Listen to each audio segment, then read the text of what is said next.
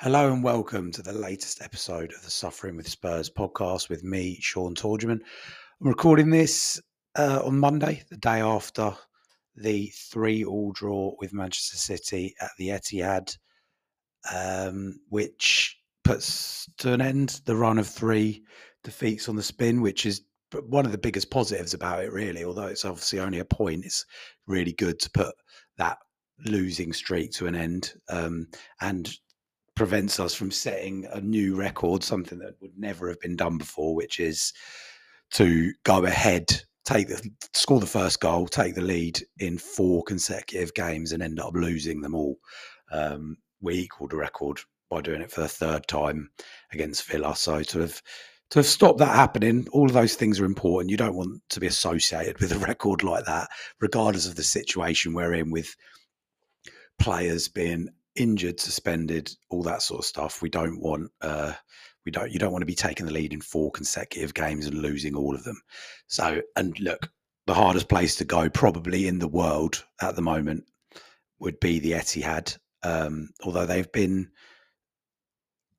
off it, you'd have to say, for the last sort of month to 6 weeks. They've had a couple of dodgy results. But before the Liverpool draw, the week before, they'd won 23 consecutive home games in all competitions. So they've obviously now drawn 2 in a row.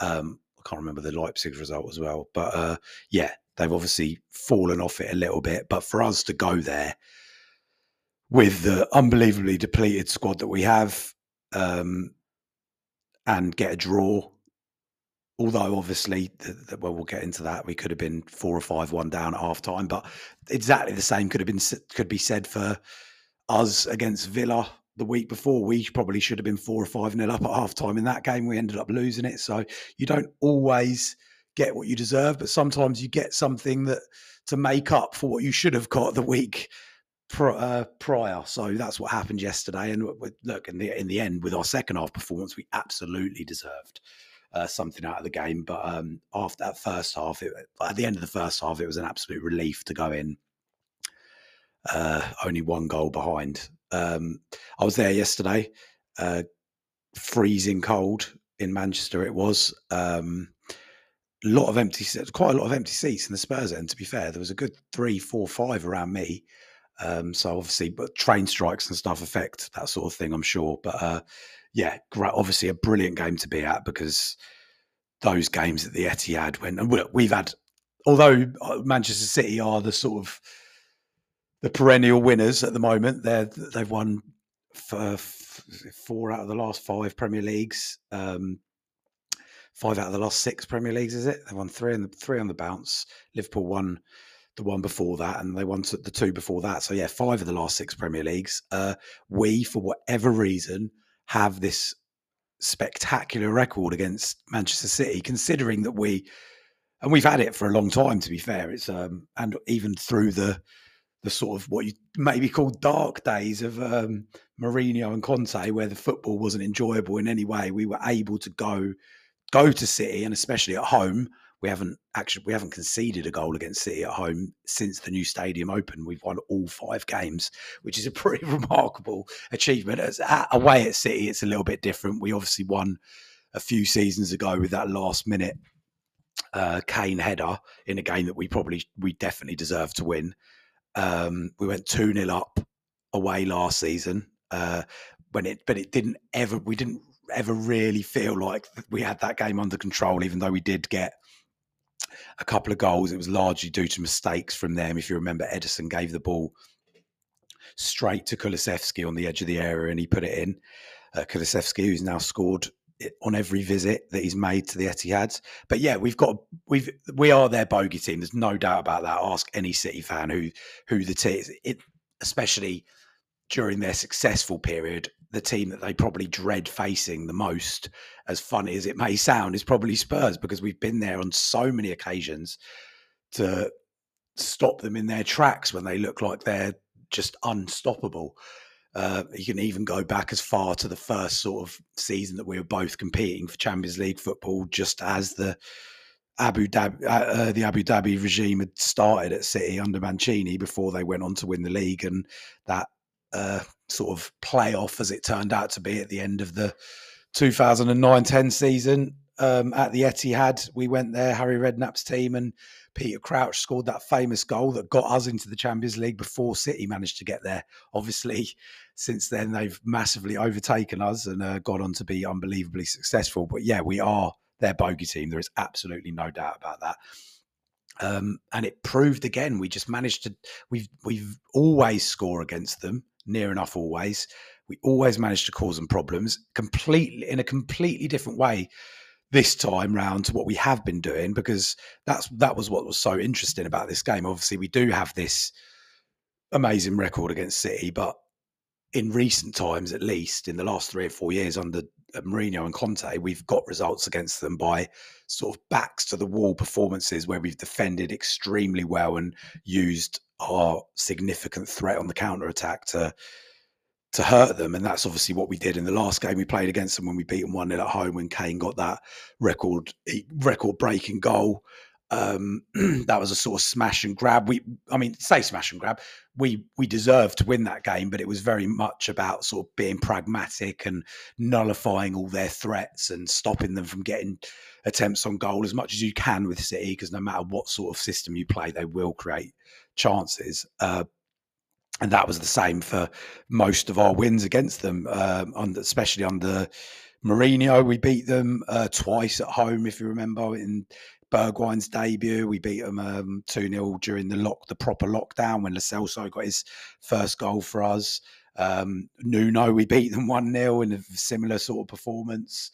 So, yeah, that's always been the tactic. But obviously under Postecoglou yesterday, we always knew, despite this sort of incessant, endless questions he gets from the relentlessly repetitive journalists and pundits in press conferences about, are you going to change because it's City? Are you going to change because you're undermanned, because you're missing so many players? And the answer is always the same: no, we're not. Why would we? That's not the team we are now. I'm not here to, and Ange made a great point before the game, really, really liked it, saying, I haven't been brought in to beat City, because as you've said, Spurs have got a great record against City. If that was the remit, then I wouldn't be here. I'm not here because I want to win the odd game against City. I'm here to create something which is going to be sort of implementable in every game, regardless of who we're playing. I want to create something. If we initially don't get the results that we want, then so be it, because the end goal and the plan for 6 months, a year down the line is far more important than any one result in this game. Obviously, keep it in mind that you obviously have to get results along the way. And that's what's so brilliant about him, is that he meant it. And in this game, obviously, like I said, it could have been very, very different. City missed some chances, as you do. Haaland missed an unbelievable sitter. Doku hit the bar. They had chances to definitely go further. They definitely have chances to be further ahead than just 2-1 in the first half, that's for sure. It was a relief when that half-time whistle blew. More than probably at any other time this season. 2-1 down, you were like, brilliant, and get him in at half-time. Tell him to stop being so hesitant, because a lot of as good as City are at creating chances, a lot of the chances they created were just invited by us, just by certain players not playing the way that Ange wanted them to, being too hesitant on the ball. It was frustrating because Emerson Royale, bless him, you have to say, he's not a centre-back. He's not a brilliant player anyway. He's not brilliant on the ball. He wants to take too many touches. He gets very self-indulgent, as I always say, for someone who isn't brilliant on the ball. But for whatever reason, I'm not really sure why, Vicario, whenever he got the ball, would always choose to play the ball. Well, I'd say 80% of the time was choosing to play the ball to Emerson instead of Ben Davies when both were in space. I can't really think why, but he carried on giving it to Emerson. And even from the very first minute, Emerson sort of allowed the ball to run across his body near the byline. And there was so much time to keep the ball in. And for whatever reason, he had a brain fart and the ball went out for a throw and it didn't need to. And I mean, obviously it wasn't just him, but he was the poster boy for the sort of hesitancy, the lack of confidence, obviously Ange said after the game that at half time he said that he just wanted them to just believe in what they're doing, stop taking so many touches, stop overthinking things. And you could tell that was what Emerson was doing. He was overthinking it every single time. And he got into a sort of pattern where every time Vicario played him the ball, he would just play it straight back to Vicario, and there wasn't any thought of going forward. And he's played the full 90 minutes, and he definitely improved during the game. But in that first half, we were inviting pressure on ourselves by just not being confident enough when we got the ball. And they did create a lot of chances, City, and like I said, should have been further ahead at half time, but they weren't, and they obviously will now massively regret that, missing all those chances when they were in the ascendancy, when they were playing really well.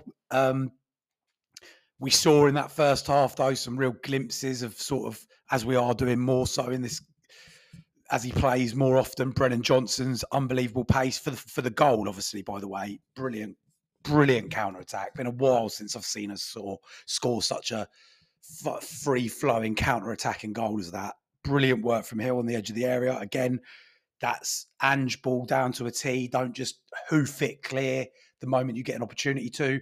You take a risk on the edge of the box, and that is a risk to take.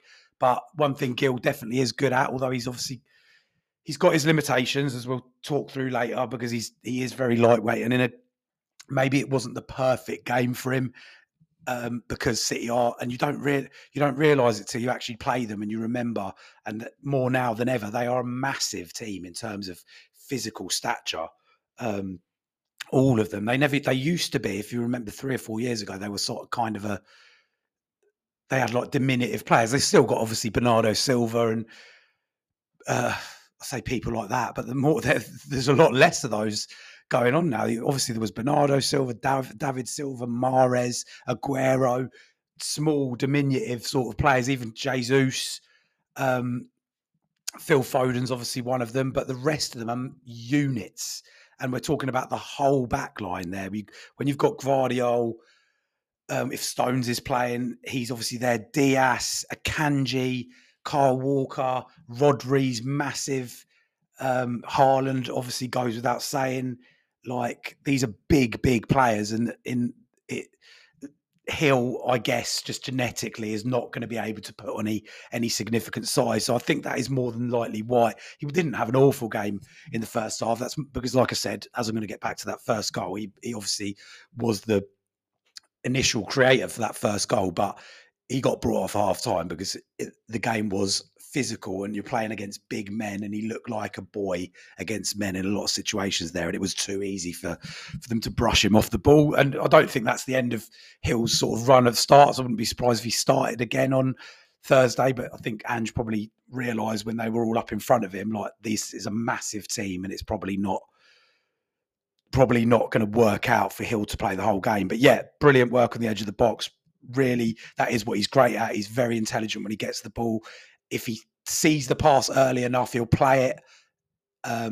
Obviously, there's a moment a little bit later on where he didn't, but he did in that moment. Kulusevski, great ball over the top. And the thing that was so great about this goal is that I think a lot of people have not been questioning if Son's lost his pace, because we know he's still quick, but is he still that quick? The way that, is he still as quick as he was 3 or 4 years ago?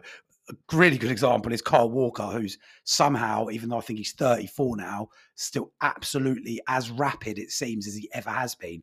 And we definitely last season, you started to wonder if Son's pace had left him. Even if you lose that half a yard, it makes a massive difference when you're playing against like top level professionals. But I think he proved, obviously, Doku was the man that he was up against when Kulusevski played that ball across over the top. And Doku's obviously not a defender, so you can understand how he might have been brushed off the ball, but he's rapid, and Son outpaced him. Doku looked like he might have given up near the end getting the ball back, but I mean, Son had a lot of running to do with the ball there, and he could have played it across to Brennan Johnson, who was completely free at one point and would have had probably a tap in. But he didn't. He went ahead with it. He got his shot away, which I don't think Edison was expecting at the time, which might have contributed to why it sort of slipped through his hands. Obviously, he'll definitely see that as a mistake, but brilliant start to the game that was. Obviously followed up by Sonny Unfortunate, sticks his knee out. Similar type of free kick to the one that Pau Torres scored from.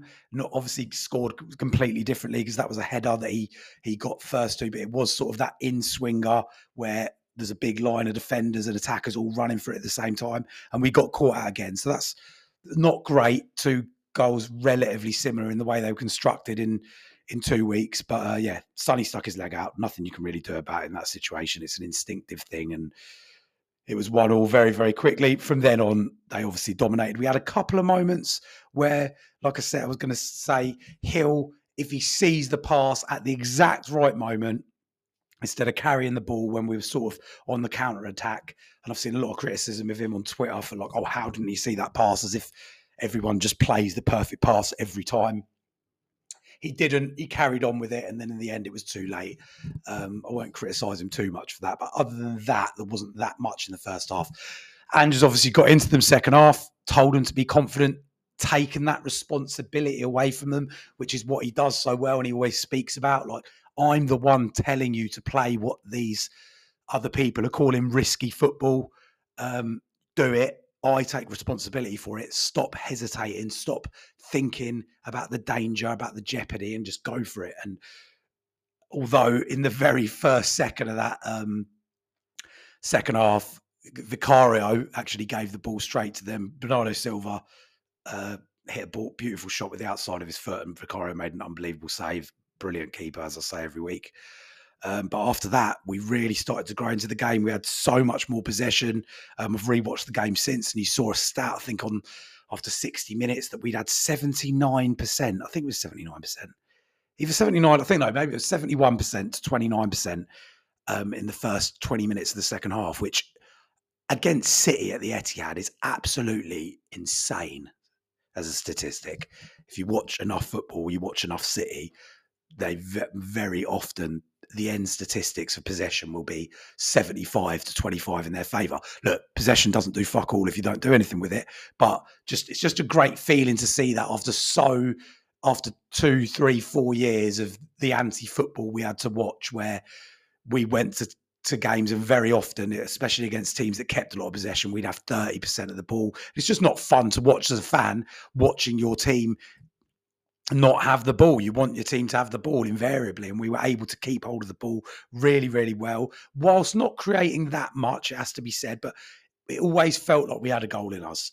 And like I said, players were growing into the game, feeling more confident in the ball, and the endless engine of Kulusevski played brilliant again, even though he sort of had to move back into his sort of normal position of the right wing when Højbjerg came on for Hill. Højbjerg did a job that it's a really weird one with Højbjerg at the moment, because he's a very easy target for a certain section of Spurs fans. They don't like him because he's not a naturally gifted, easy on the eye football, let's say. And in games where you really want to dominate the ball against teams not like City, teams that, look, we wanted to dominate the ball against City, and we did for certain periods, as I've just said, but you're not going to see as much of the ball against City as you choose, because City are a brilliant team and they're the masters of keeping hold of the ball. But so in games where maybe you're going to have more of the ball, Højbjerg isn't necessarily the best player to be on the pitch, because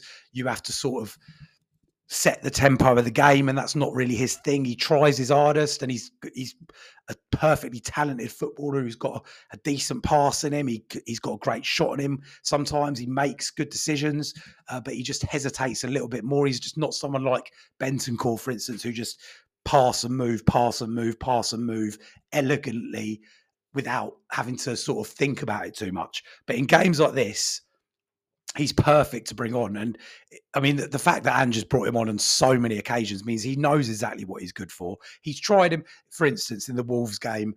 It wasn't a good game from Højbjerg. That midfield in general wasn't a good decision from Andrews. I think, as you can see with his midfield's decisions since then, he's learned from that. But in general, Højbjerg is such a useful player to have. And he's the only one we've really got like that, who doesn't try and be fancy with it. He breaks up play.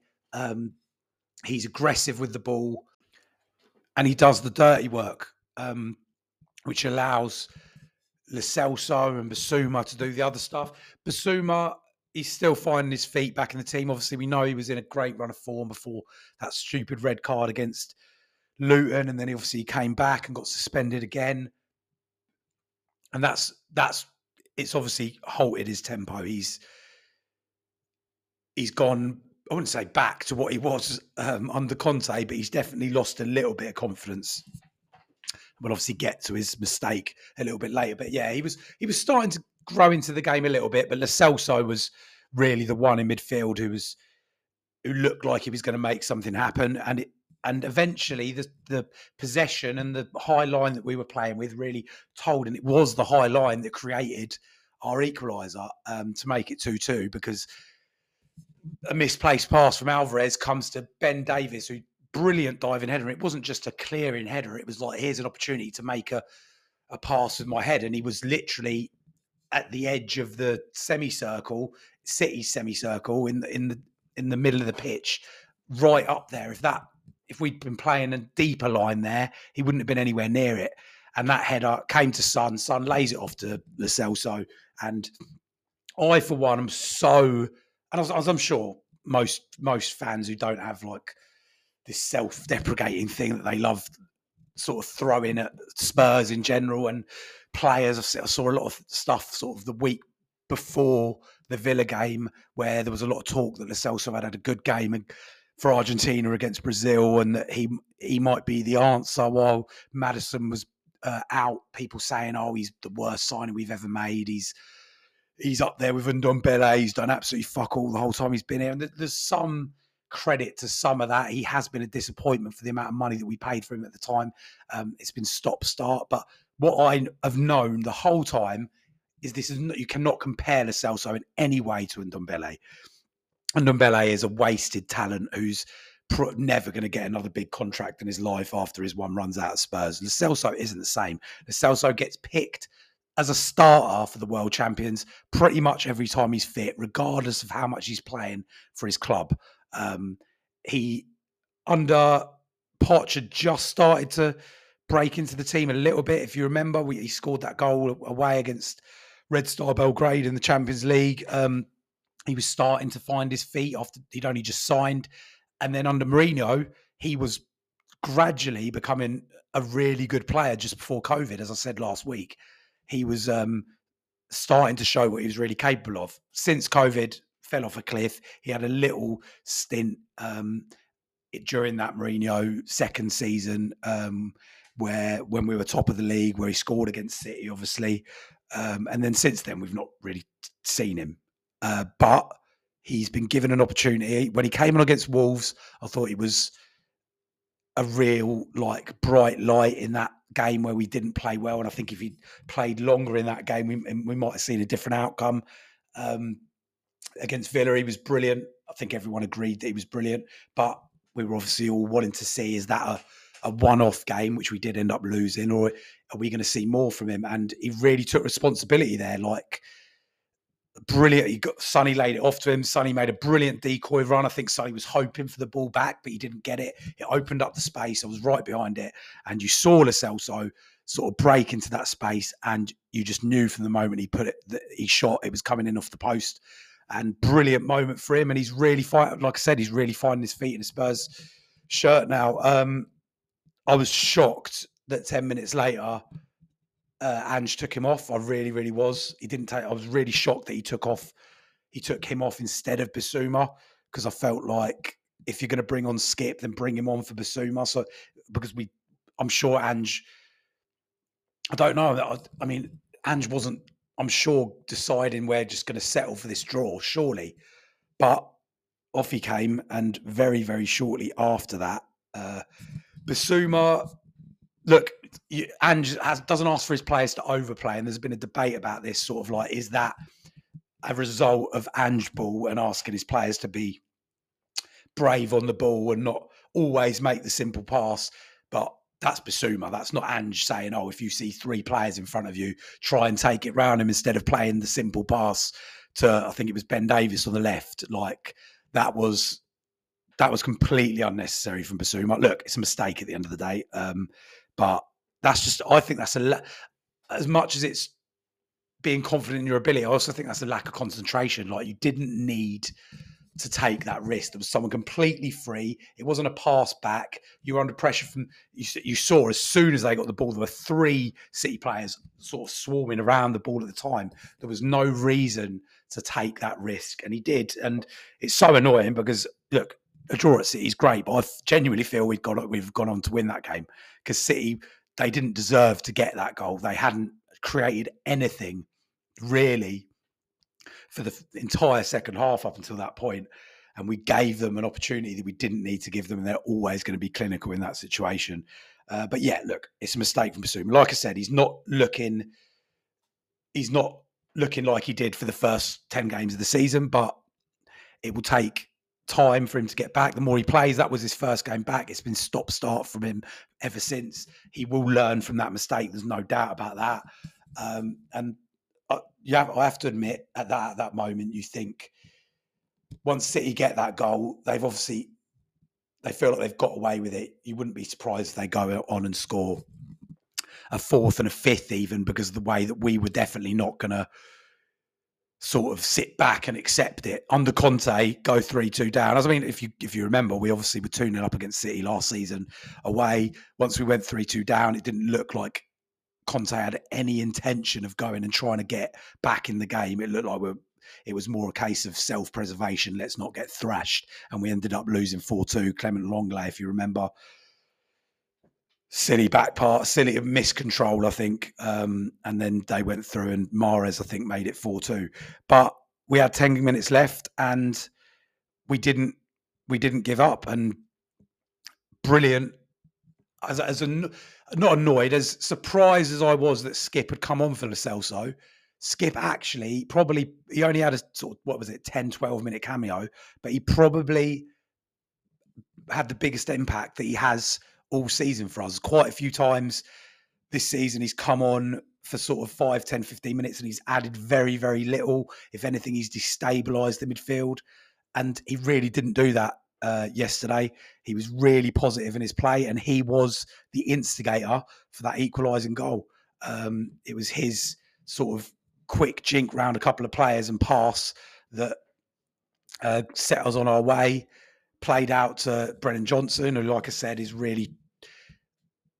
I was excited when I heard that we were signing him, because I saw his pace last year for Forest, and we saw an unbelievable bit of pace he had last week against Villa, and he showed it a few times again yesterday. And if you give him some space, then he's very direct, and he will take someone on, and he'll take someone on, and he'll get an early crossing, and that's exactly what he did. It reminded me so much of the Kane winner at the Etihad, and obviously it was a 90th minute goal, and obviously that was from the opposite side, but it was Kane sort of beating someone to a header who should have had the header.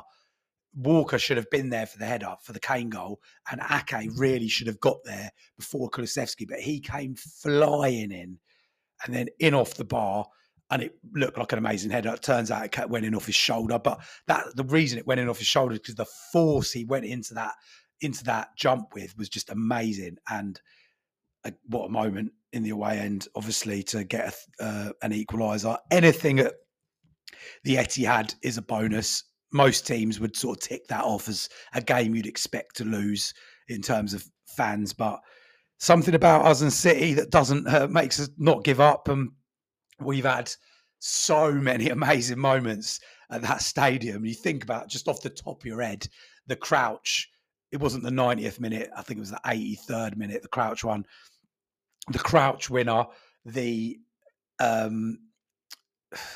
Champions League end of the game, where we thought we'd obviously lost it and VAR ruled it out. If you remember rightly, the game after that, which was only a few months later in August of the next season, we drew 2-2 with City, and they thought they'd scored a 90th minute winner again that got ruled out for VAR because of a handball, I think, from Jesus.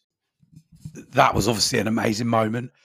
Then you've got the Kane winner 2 seasons ago, and then this one. So yeah, there's just so many games against City where we just managed to come out with the upper hand. Look, we drew the game, but a draw for us at City is absolutely massive. Heard loads of the City fans as we were leaving complaining, being the celebration police. Oh, they drew. They're acting like they won the Champions League. Should be flattered when stuff like that happens. I think, like, be flattered. Like, you're the champions, the European champions. Any team that gets anything against you is going to be delighted. But for us, it's not. Any Spurs fan knows this at the moment. For us, it isn't about that. Like, we've got a point out of the last 4 games, but there's this amazing feeling around the club because we can all see, I think, where this is heading.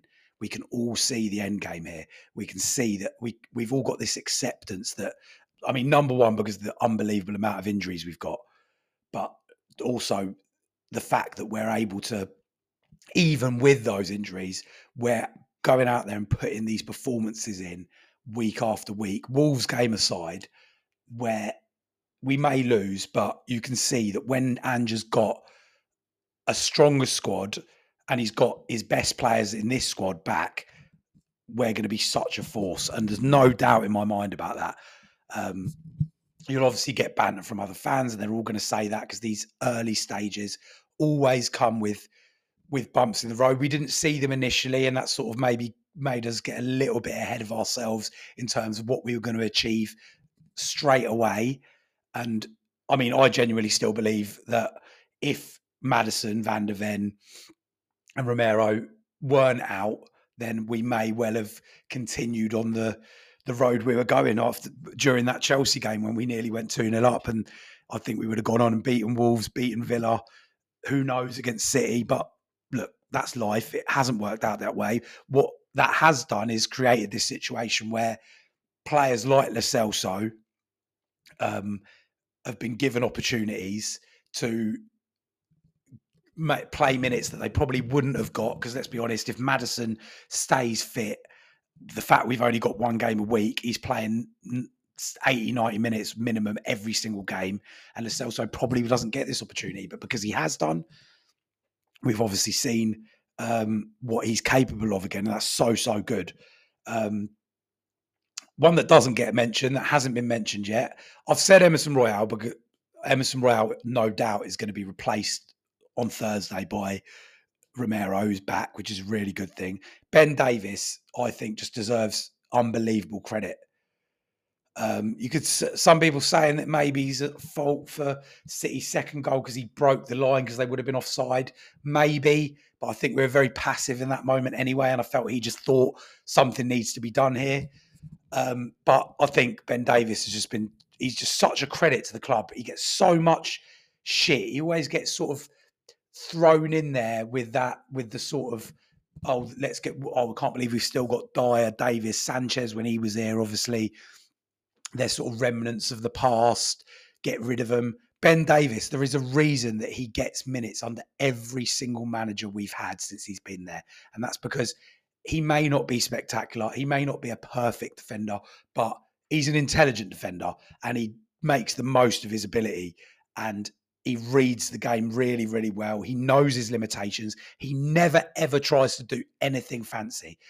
When you compare him to Emerson Royale, the complete opposite, polar opposites, both are limited in their ability. I'd say Ben Davies has more ability than Emerson Royale. Then neither of them are spectacularly talented, but Davies definitely does. But you never see Davies trying to mess around with the ball. You never see him try and do a step over or roll the ball over with his foot. And I'm not having a dig at Emerson here. He's Brazilian. It's in their blood to sort of showboat to an extent. But Emerson puts your heart in your mouth on a regular basis. And Ben Davies doesn't. And they're both full. Obviously, look, Davies has got more experience playing as a kind of central defender because he played on the left side of a 3 for nearly the entire time Conte was there. But he's not played in a back 4 as a centre-back before, and might have maybe once or twice, but he's probably done it for Wales a few times. But for Spurs, this is a completely new thing for him. And like I said, when Van der Ven comes back, he won't be playing at centre-back. But while he's out, you'd imagine that he's almost definitely going to be the partner for Romero. There's no doubt about that. and he's I just think he gives you a solid 6 or 7 out of 10 every single game. Doesn't try and complicate things. Puts his head in for everything. Never shies away from a tackle. Commands the box really well in a, let's be honest, a back four that needs someone to sort of run it. Emerson isn't going to do it. Pedro Porro basically isn't even a right back anymore. He was very sort of, he was playing as a central midfielder almost the entire game. I know that he's a inverted fullback now, but very often, especially in that first half, Jeremy Doku just had a free run at everything. So yeah, Davis, really, really good performance for him. Another one, and I'd be very, very surprised if he isn't the centre back partner for Romero on Thursday. But yeah, all in all, I think everyone gave a great account of themselves. Kulusevski, as I said, has had a great season so far. I think he's been one of our best players this season, and it's gone kind of under the radar. He's obviously scoring a lot more. I think he scored 2 goals last season in the league. He might have scored 3. I'm pretty sure he only scored 2. He's already scored 4 this season. He's really thriving under Ange. Like I said, he knows pretty much that he's going to be on the pitch for 90 minutes every single game nearly. He's got this incredible stamina. Obviously his goal is a result of him never giving up and making runs into the box all the way through until the 90th minute. And it's been mentioned a few times, actually. I saw a Gary Neville's podcast he did, and he was incredibly complimentary of those Spurs players, which he hasn't always been. He was talking about United and how they don't run and they get outrun by everyone, and they're giving up and they're not running themselves into the ground. And he compared them to Spurs, and he goes, when you compare United and Spurs, look at that Spurs team, all of them sprinting to every single ball without fail. That manager has managed in such a short space of time to turn this team from, and look, under Conte, especially in the first season, we were definitely renowned for being really, really fit and closing the ball down really, really well. But it's in a completely different way. This is a pressing team. This isn't a team that just sort of runs around for what seems to be the sake of it. And that Conte team was good in the first season. I feel like sometimes it's painted in a really bad light because of what the second season was like. But in the first season, they were very, very fit. But yeah, Gary Neville complimenting the Spurs side on the fact that they were so relentless in their pressing. And yeah, Kulusevski is one of the number one people in the team who does that. Everyone was really, really good. I think Emerson was dodgy in the first half, no doubt about it, but he definitely improved. And obviously that reduced City to a lot less chances. Pedro Porro, can't speak highly enough of him. Didn't have the best game yesterday in terms of what he has done, but he's turned into a really, really reliable player for us. And Udogie just gives you a solid 7 or 8 every week, I think. And yeah, that puts.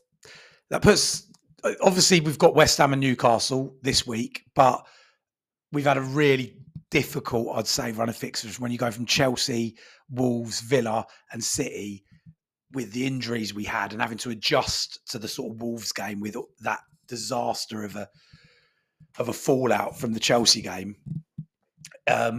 We go into now 2 home games because we've played 8 away games. Out of our 14, we've played 8 away and 6 at home. And that's not easy, especially the away games that we've had. Wolves isn't easy. Wolves obviously beat City at home. City goes without saying. So we've got a real opportunity now to go and get a couple of wins on the board.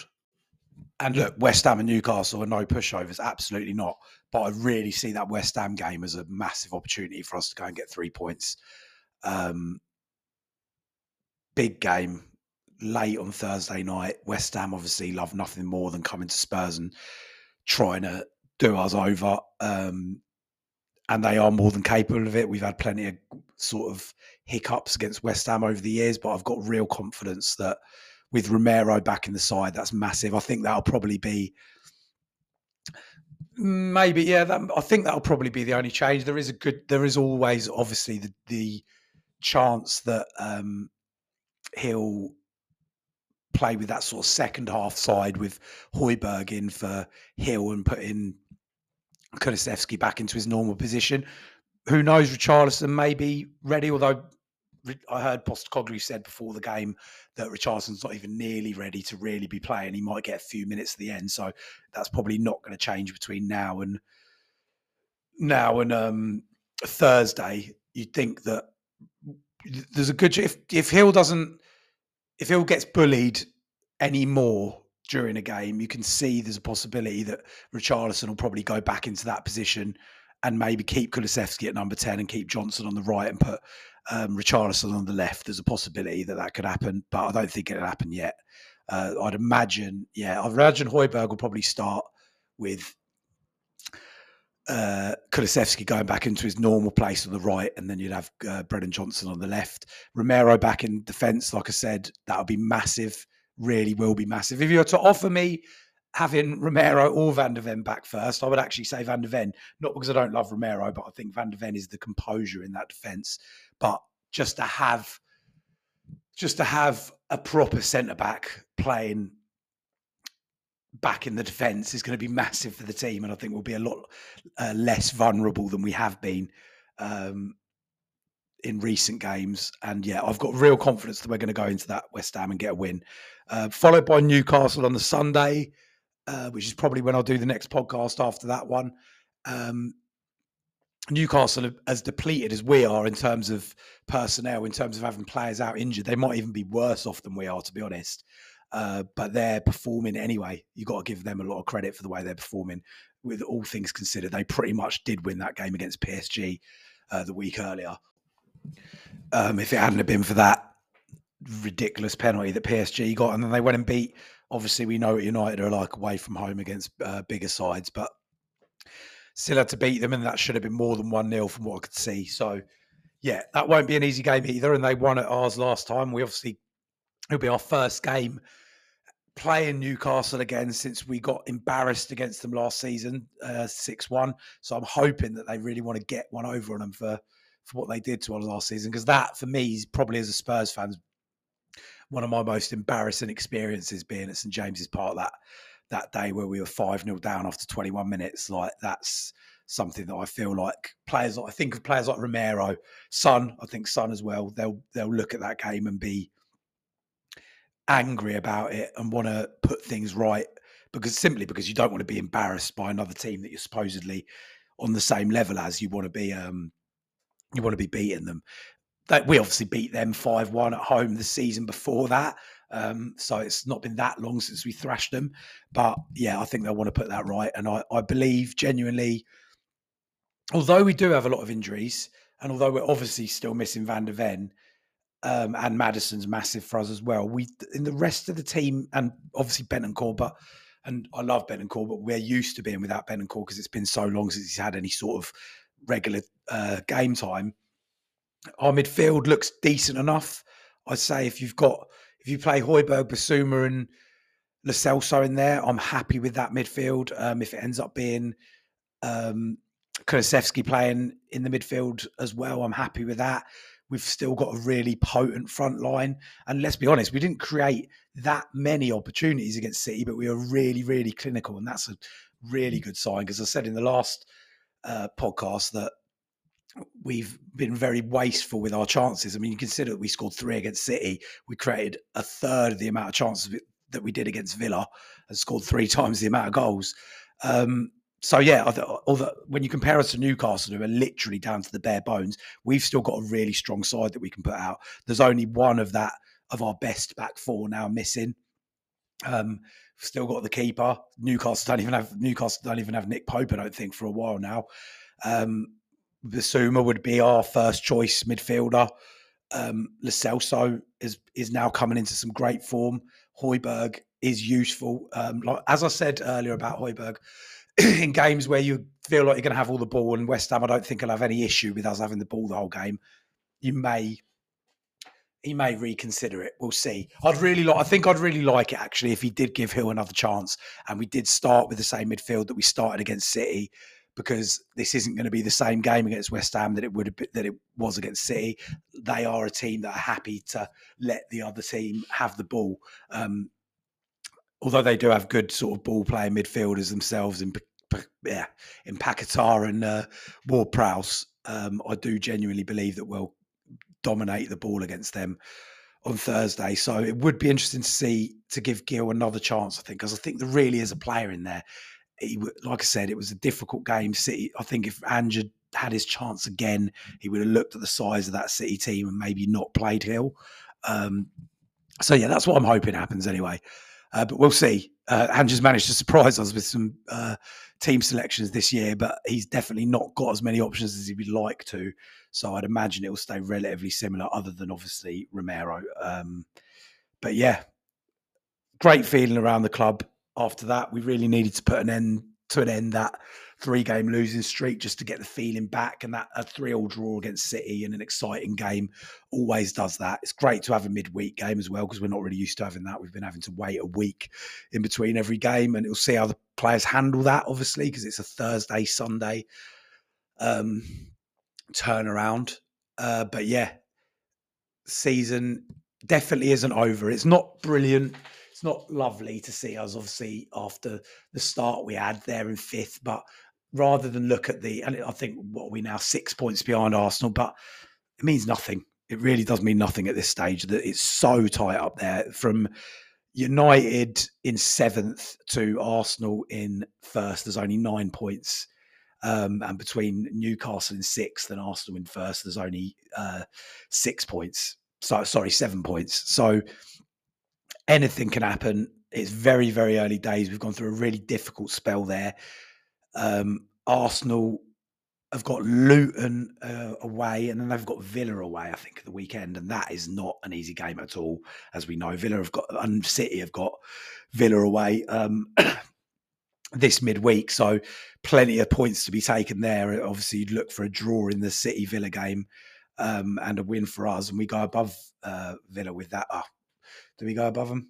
No, we wouldn't go above them if they drew, because they've got a much better goal difference than us. And that's something we need to sort of get back as well. So hopefully we've only got a +8 goal difference, which is mental, really. It's down to that Chelsea game, sort of brought it back. We haven't really thrashed teams other than Burnley and the wins that we have had this season. So that's why our goal difference is markedly worse than every other team in that top 6. You see, Newcastle have got a +18, Villa have got 13, City got 20, Liverpool and Arsenal both got 18. So that does matter towards the end of the season. So we do need to sort of get a few more significant wins under our belt. But I do genuinely believe they're going to come against West Ham and Newcastle, because that's just me being the eternal optimist. But yeah, it's very, very tight up there. There's a lot of games to play in December. And I think that draw against the champions will really galvanise us going forward. Anyway, I'm going to stop this because I've struggled with my voice after all the screaming yesterday. Next one I'll do will be after the Newcastle game. Thank you very much for listening. That's me.